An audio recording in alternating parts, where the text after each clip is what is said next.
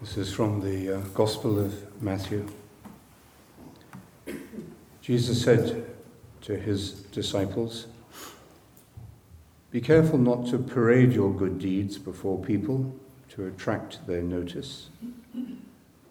By doing this, you will lose all reward from your Father in heaven. So when you give alms, do not have it trumpeted before you.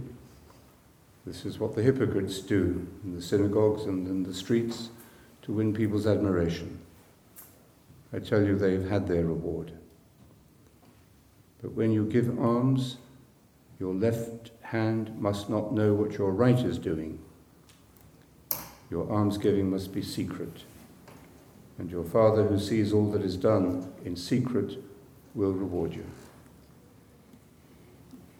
So there are many spiritual traditions that have seasons, periods of time, extended periods of time for fasting, for discipline, that have seasons like our Lent.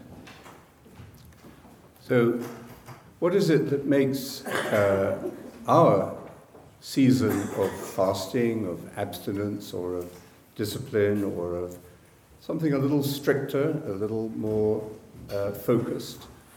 The three elements of fasting, almsgiving, and prayer is a pretty universal ways of making ourselves more God-centered, less self-centered, more grounded, less in our fantasy. So what is it that makes Lent a Christian season of fasting, almsgiving, and prayer? It's the fact of Easter. What gives significance to us is that this is a preparation for the celebration of the Easter mysteries in 6 weeks' time, and where we celebrate the risen Christ. So that changes, I think, our attitude towards the disciplines of Lent, the practices of Lent.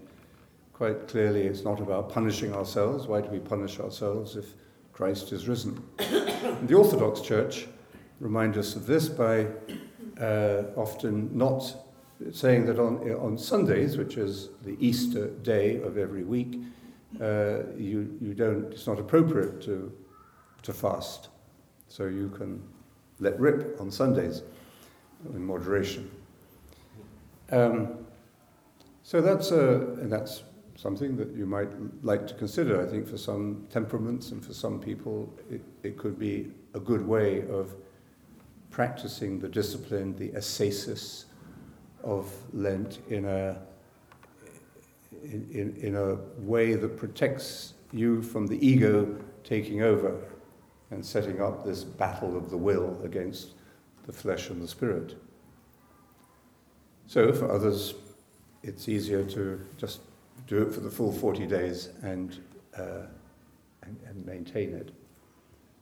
So the whole purpose of any discipline, of course, is that you have the freedom to know what you're doing, and the freedom to be who you are becoming through this discipline. So Islam has Ramadan, and the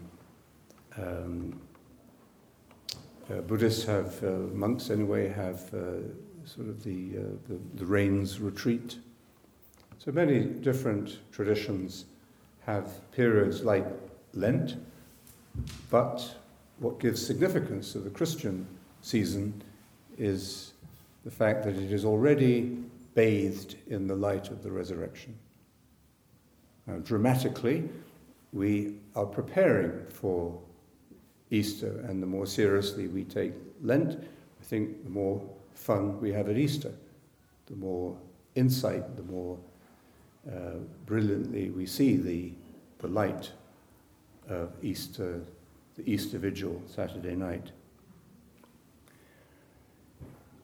There's a story I read quite recently from the Hindu tradition, which maybe gives an insight into what we are doing at a deeper, more maybe contemplative level in Lent, whatever exercises or practices or whatever we do for Lent. Anyway, it's the story of a man who's walking along the road and he meets God. And he asks God, could you kindly tell me what it's all about? Can you tell me the truth of everything? I've really wanted to know, and I don't meet you every day, so this is the opportunity.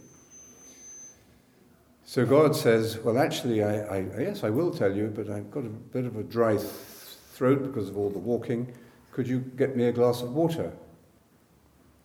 So the man goes off to a house nearby, he knocks on the door, get him a glass of water, and this very beautiful girl opens the door of the house. And he says, do you think I could get a glass of water from you to give to God, who I just met? So she said, well, of course. She said, actually, I'm just about to have a meal. Would you like to join me for the meal? So he said, oh, that's very kind of you. Just the two of us, very nice, thank you. So they have a meal, and 20 years later they have 6 children. And one day, this hurricane hits, and the man prays to God and says, please, save me, help me. And God replies, could I have my glass of water, please? And the meaning of the story is not that the man should not have married the girl and had 6 children, but he shouldn't have forgotten to bring the glass of water to God.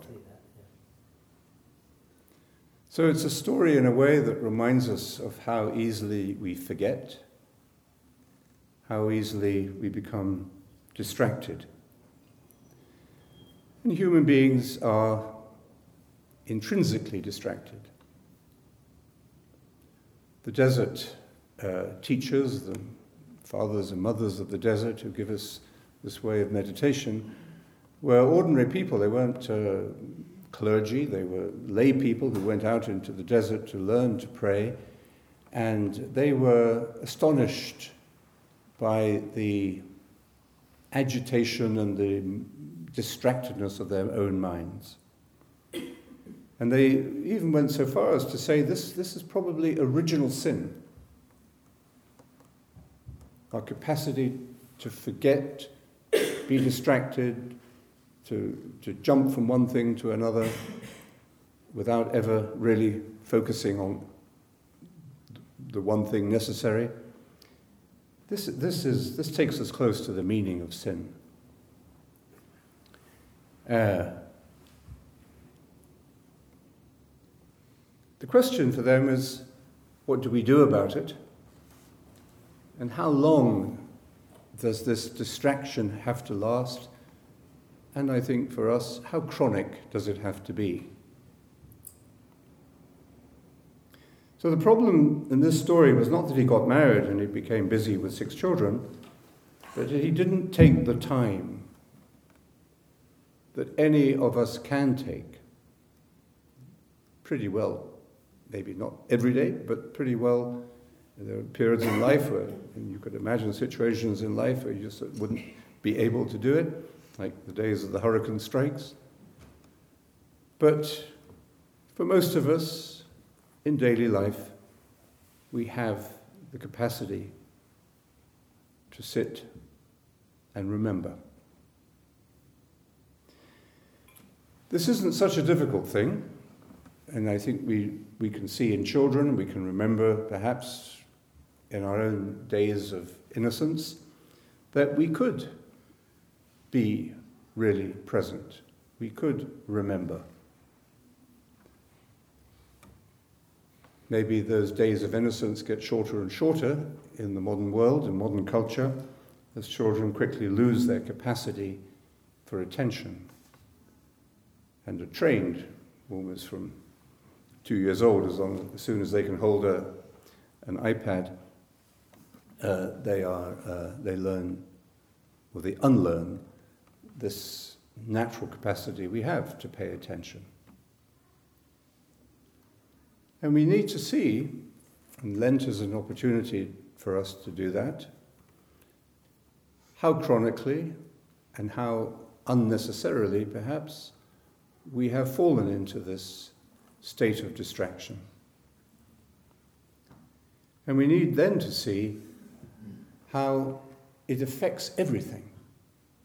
When our minds are in this state, everything we do becomes affected by it. All our relationships, our attitude to work, our attitude to time. And we don't see this happening.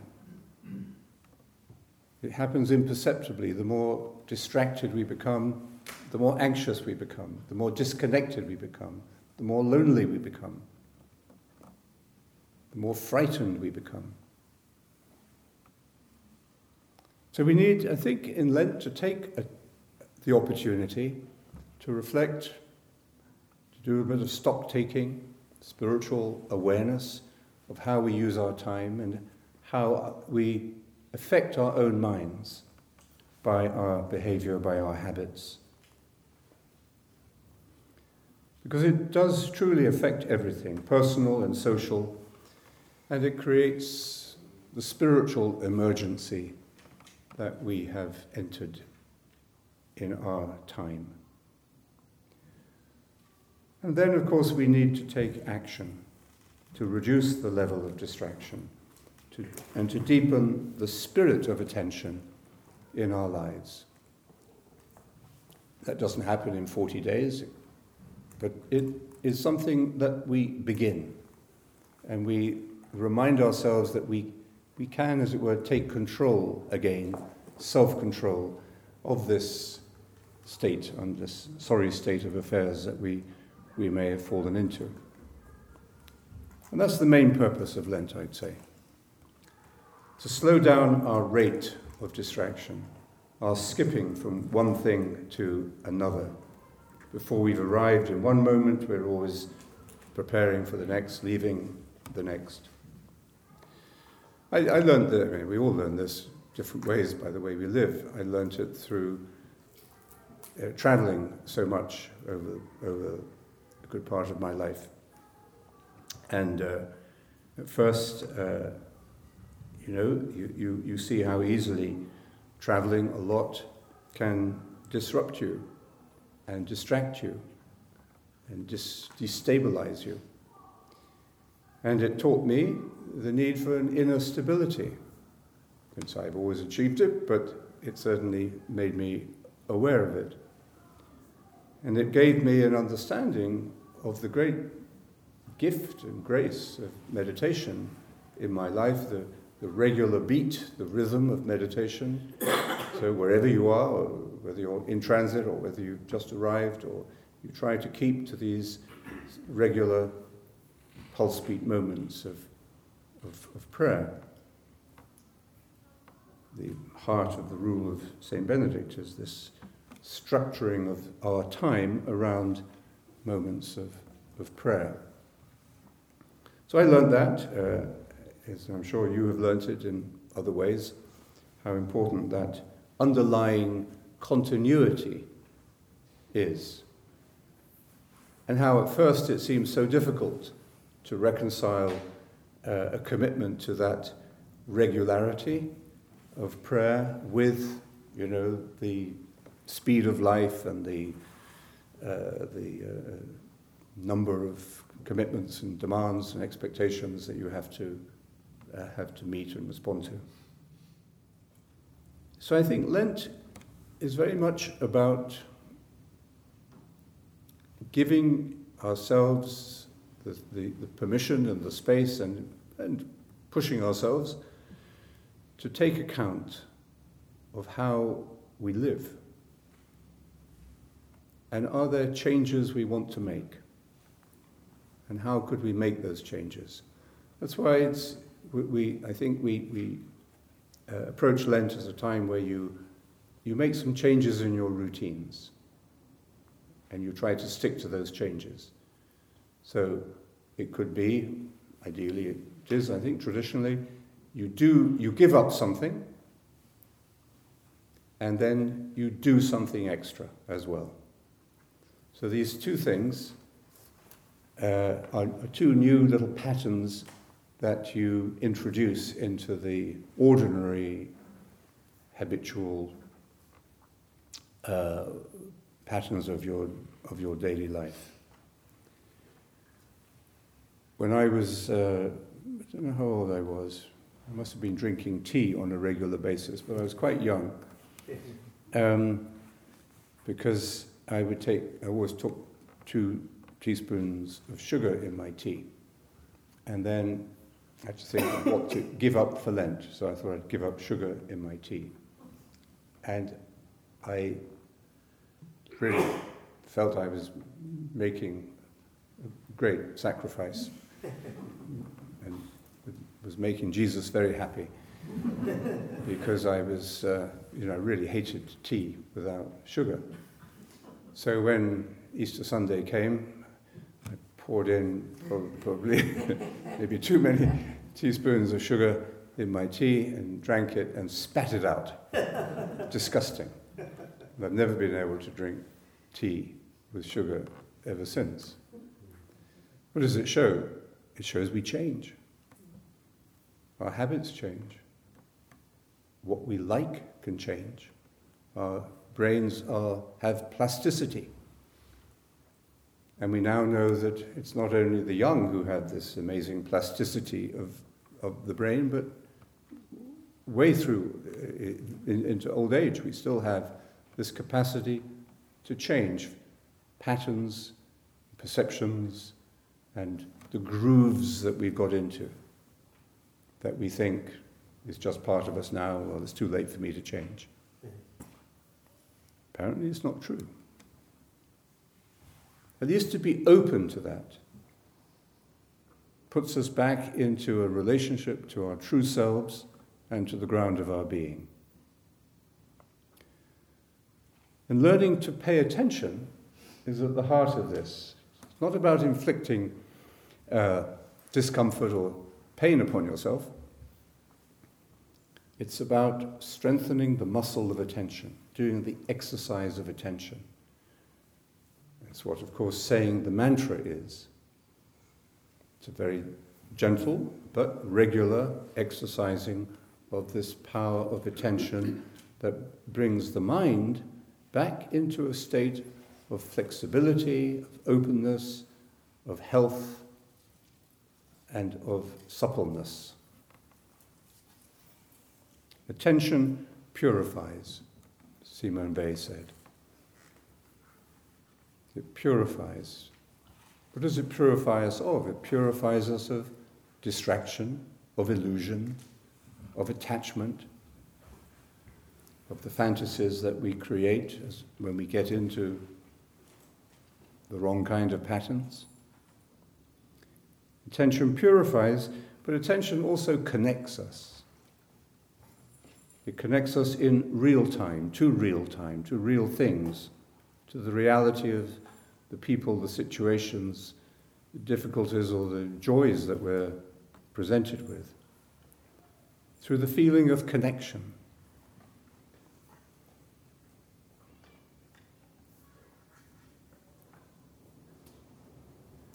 Attention is very much related to compassion. There was a story some time ago of a I think it was some kind of disaster, or maybe a train crash, or where there were people lying on the ground in pain, in need of help, minutes after the emergency, after the accident. And then there was a picture, who took the picture, but there was a picture of somebody going around taking pictures of the people on the ground, or movies, which could be put, uploaded within instant on YouTube, and then everyone hopes, I suppose, they're YouTube will go viral. But what a terrible state of distraction that poor photographer must have been in, to be able to be so disconnected from the needs of the people who were there that he could stand back and take these pictures and hope that they'd give him his 15 minutes of fame. What a terrible state of inability to feel the immediate response of compassion that we instinctively feel when we see people in distress. Doesn't mean that you had the medical or other abilities to save them, but there's a difference. When there's nothing you can do, at least you can sit and pay attention to the person and let them know that you're present, not to stand and try to get the best angle, the best shot. So the state of distraction disconnects us from this capacity for compassion. Attention is an act of love. It's an act of other-centeredness. And we become most human when that capacity is fulfilled. Attention and compassion are inseparable. And I think today we have to remember attention is not the same as mindfulness. I'm not criticizing mindfulness. It helps a lot of people to get to the first stage of meditation. But if you think that that condition of mindfulness is the same as attention, you may be in for a surprise. You could be a very focused or mindful sniper, not exactly feeling compassion for the people you're aiming at. That's why in the Buddhist tradition, these mindfulness exercises are designed to prepare you and support you in a lifestyle and as a direct preparation for meditation. And it's out of that deeper work of attention that we do in meditation, where the attention comes off ourselves. That's where the Buddhists, and Jesus clearly, would say the real connection happens.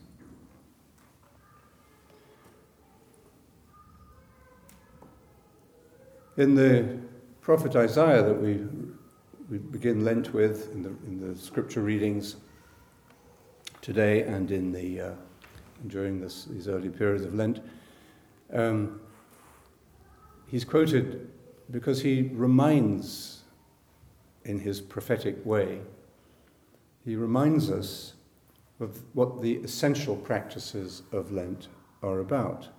Not about just nurturing our own spiritual garden, not by keeping the attention off us on ourselves, not by taking selfies of ourselves spiritually, but actually to become more other-centered. Come back to me with all your heart, he says. Open your hearts. And then make sure that the workers are fairly treated, that the poor are fed, that the lonely are consoled, that the suffering of others is met with your practical care and attention. That is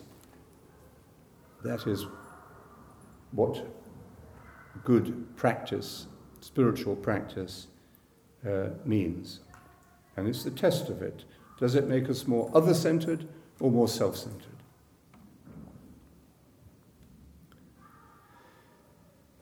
In the Gospel of Matthew that we read a little extract from just now, Jesus speaks about interiority, going into our inner room. This is what he says. When you pray, do not imitate the hypocrites. Lent is a time where we recognize the hypocrite in ourselves. In other words, the clash of values, or the shortfall between what our ideals and our practice. We're all, in that sense, we're all, have to admit, we're a little hypocritical. At least let us be aware of it. It's the unconscious hypocrites who are the dangerous ones. The self-righteous ones. They're really dangerous. But if we are conscious of that shortfall between the ideal that we ascribe to and the practice of our daily lives, well, that's humility. Keeps us grounded. And then he says these hypocrites love to say their prayers, standing up in religious places and at street corners for people to see them. So they're taking a selfie of themselves through the attention that other people are giving them. Well, we translate that in our world by saying simply, we like the way we feel that we appear to others, or we have constructed an image of ourselves that we feel we can hide behind. In other words, the ego has interfered in the practice of attention and pulled it back from becoming other-centered to making it centered on yourself again, even without your realizing it. I tell you solemnly, those people have had their reward. So there's no fruit out, there's no benefit from that. Just get a little momentary satisfaction, but it's really quite stale and sterile. It doesn't lead to spiritual growth. But, he says, when you pray, go into your inner room, the heart. The storehouse is a good translation of the word Jesus uses. And when you have shut the door, close the door. Why do you close the door when you go into a room? Because you're going to be there for a while, and because you're prepared to say, I'm going to do something in this room, and I don't need the noise and distraction of what's going on outside.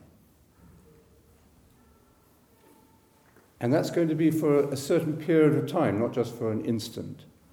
If you've just forgotten your glasses in the other room, you don't open the door, shut the door, get your glasses, open the door and shut the door. You leave the door open and come in and out. But if you're going to remain in the room for a period of time, then it's natural for you to shut the door. So this is, again, something that we can interpret in the light of our experience of meditation, staying there. Mary, in the Gospel of Martha and Mary, sat at the feet of the Lord and stayed there, St. Luke tells us. So it's stillness and stability in that time of interiority. And it's in that secret place that Jesus describes it. In that secret place, or the word gives us, is the same as mystery, which also gives us the word mystical. So it's not secret in the sense that you're hiding something, it's secret in the sense that you have entered into the mystery of your own being and discovered that that mystery is not a self-contained, self-centered mystery, but is in itself divine, it's in itself other-centered. And in that mystery of our own being, therefore, we find the being of God. And it's that entering into the mystery that allows us to take the attention off ourselves, to undo the interference of the ego. The ego just getting in there and trying to hijack it or take over the operation. It's what gets us over the vanity of the ego, wanting others to approve us.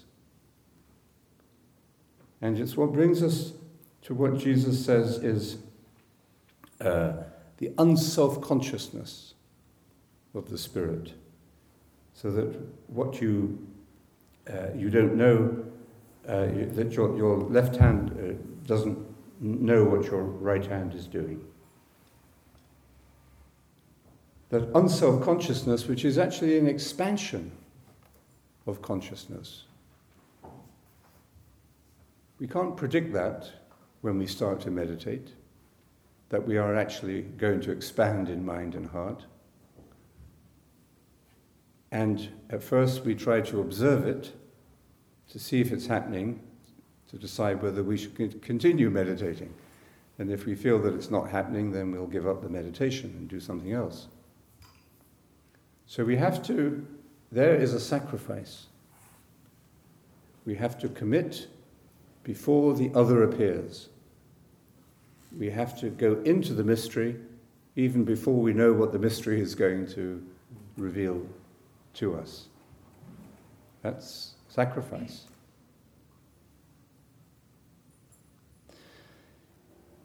So in Lent, this is why I think we give up something and we do something extra. But we don't dramatize it. And it's not intended to cause pain, but to keep you stimulated, to keep you alert, to keep us awake. So, if you give up alcohol for Lent, and after a week you don't miss it at all, then you can still stay off it, but you might give up sweets as well. The purpose of the giving up is not to punish yourself, but to just give yourself that gentle little nudge or little stroke almost, rather than seeing it as sort of hitting yourself with a rod. See it as just giving yourself a little stroke that keeps you conscious, keeps you awake, keeps you alert. And whatever we do, or whatever we give up, should be healthy. It should advance health, wholeness of body, mind, and spirit. I was in the Holy Land not long ago, and hadn't been there for many years, and I was reminded of this shock when you visit these places you've read about, that have been part of the stories of your religious upbringing, the myths, the great stories of the Bible and the Gospels. And then when you go to the actual places where these events apparently took place, how small they are, how ordinary they are. What a tiny little stream the Jordan is. Armageddon is about the size of this room. This is where the great cosmic battle at the end of the world is going to take place.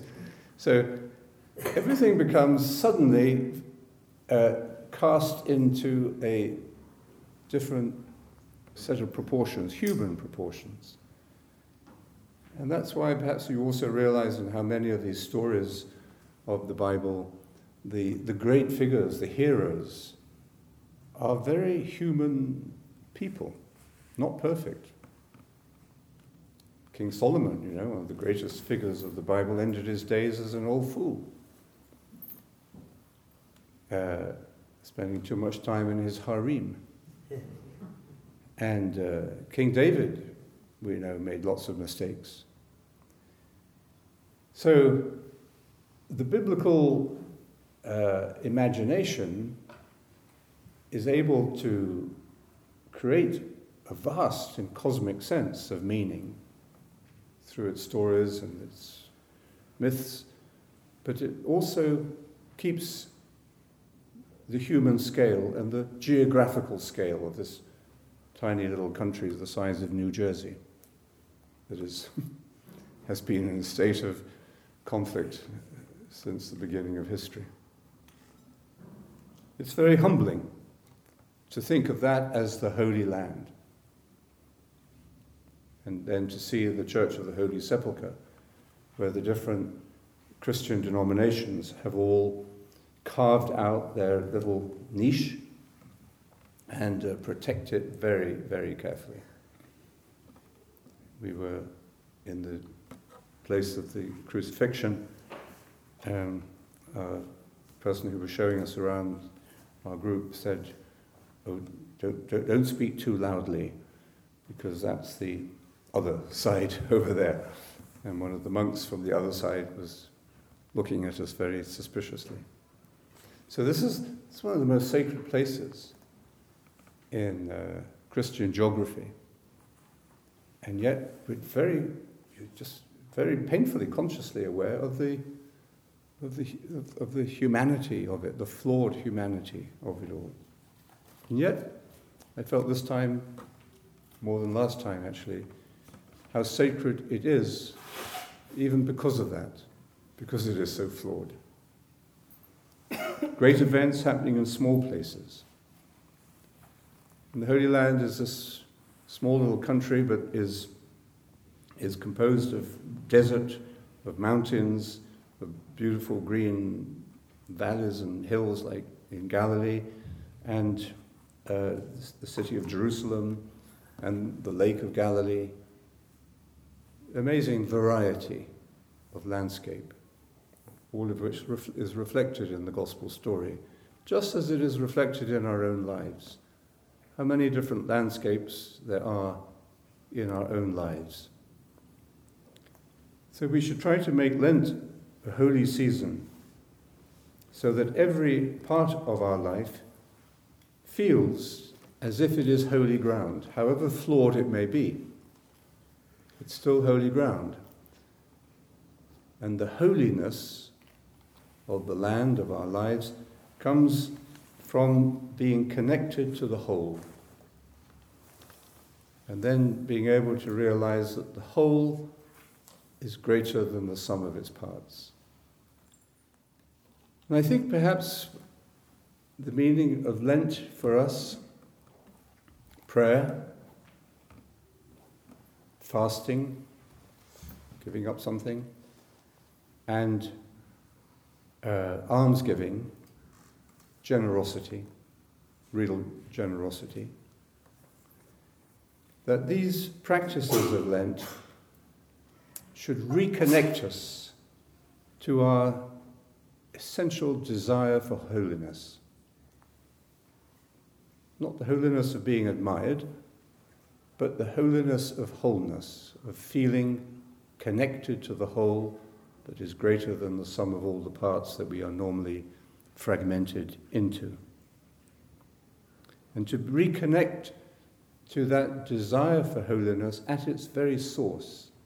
That's why we need these times of stillness, to sit and stay in the moment.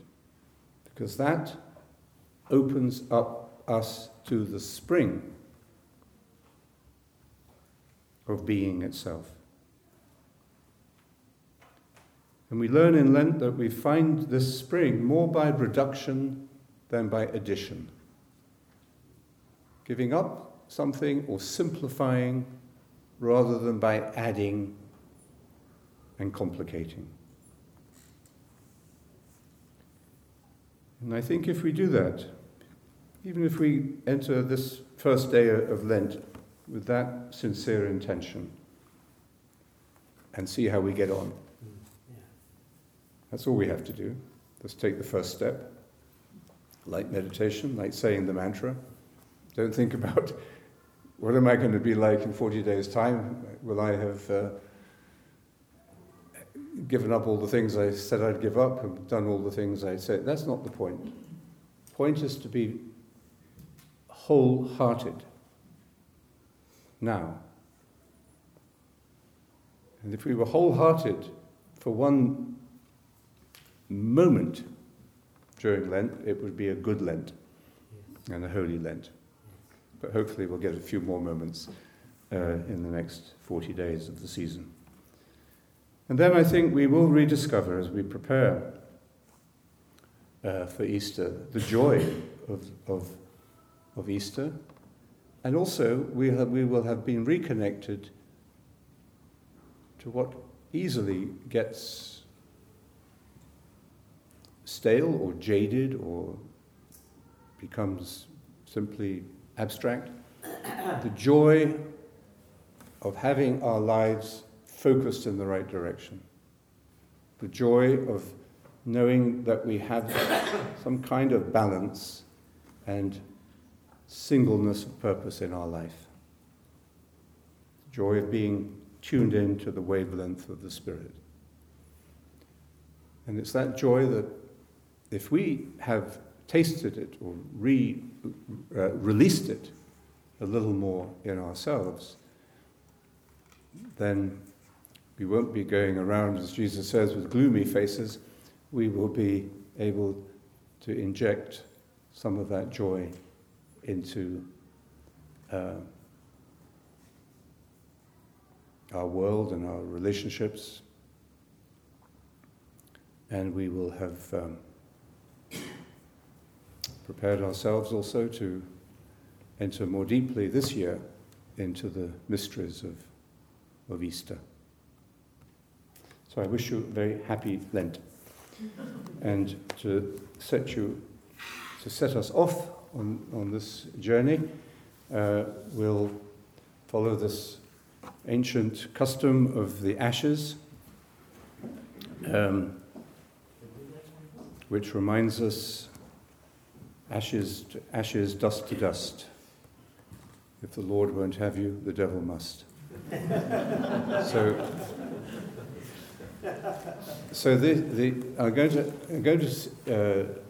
we're going to give the ashes to each other. Okay? So, but don't take too long about it, otherwise we'll have got to Palm Sunday before we finish. So what we'll do is we'll bless the ashes now simply, and then we'll pass it from one person to another. This little bowl, I'll add some water, bless the water, and add it so that it becomes a kind of a mud. If it gets too dry, you can ask them to put in some more water. And then, so just put it on the person's forehead. You can make the sign of the cross, the person next to you, and you can say, for example, whatever comes to you briefly, if you like to say, to share a blessing with them, or you could simply say, let's say, change and believe the good news, which is how Jesus began his teaching after his 40 days in the desert. Repent and believe the gospel. We could translate that equally well, if not better, as change. You can change, yes, we can all change, and believe the good news.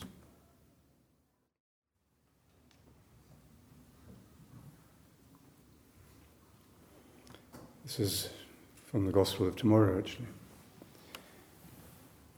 If anyone wants to follow me, let them renounce themselves and take up their cross every day and follow me. Because anyone who wants to save their life will lose it. But anyone who loses their life for my sake, that person will save it. What's the point then for you to win the whole world, to have lost or ruined your very self? Let's just take a few minutes of silence as we open ourselves and our lives, our true selves, and our lives as they are, to this invitation to follow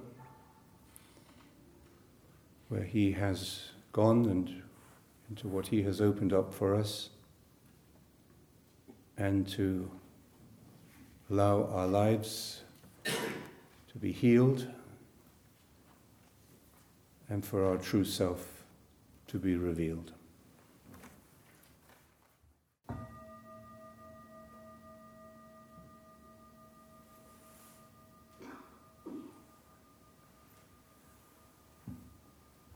let's conclude as we say the Our Father in our own mother tongue. Our Father, who art in heaven, hallowed be thy name. Thy kingdom come, thy will be done on earth as it is in heaven. Give us this day our daily bread, and forgive us our trespasses, as we forgive those who trespass against us. And lead us not into temptation, but deliver us from evil. Amen. The kingdom, the power, and the glory, forever and ever. Amen. Okay, we're off. Thank you very much. So,